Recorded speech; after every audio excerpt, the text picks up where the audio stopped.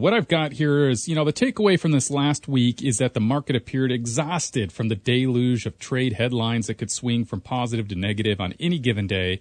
At the same time, the uncertainty in the outcome and duration of the trade dispute fed into concerns about economic growth and corporate earning prospects. And overall, that led to the S&P 500 to go ahead and lose about 1.2% this week as those concerns sunk in for people. So how did the actual market indices do for May 24th? Well, the Dow Jones closed. I always like to give the year-to-date numbers, and so it closed at 9.68. So we're still absolutely squarely in the positive territory, even though it was a down week. Similarly, the S&P 500 closed up 12.73% growth year to date. The small U.S. companies are very similar with that at this point. They closed at 12.28% so far growth for year to date. And then international is at 7.76% increase so far year to date. And the 10-year Treasury,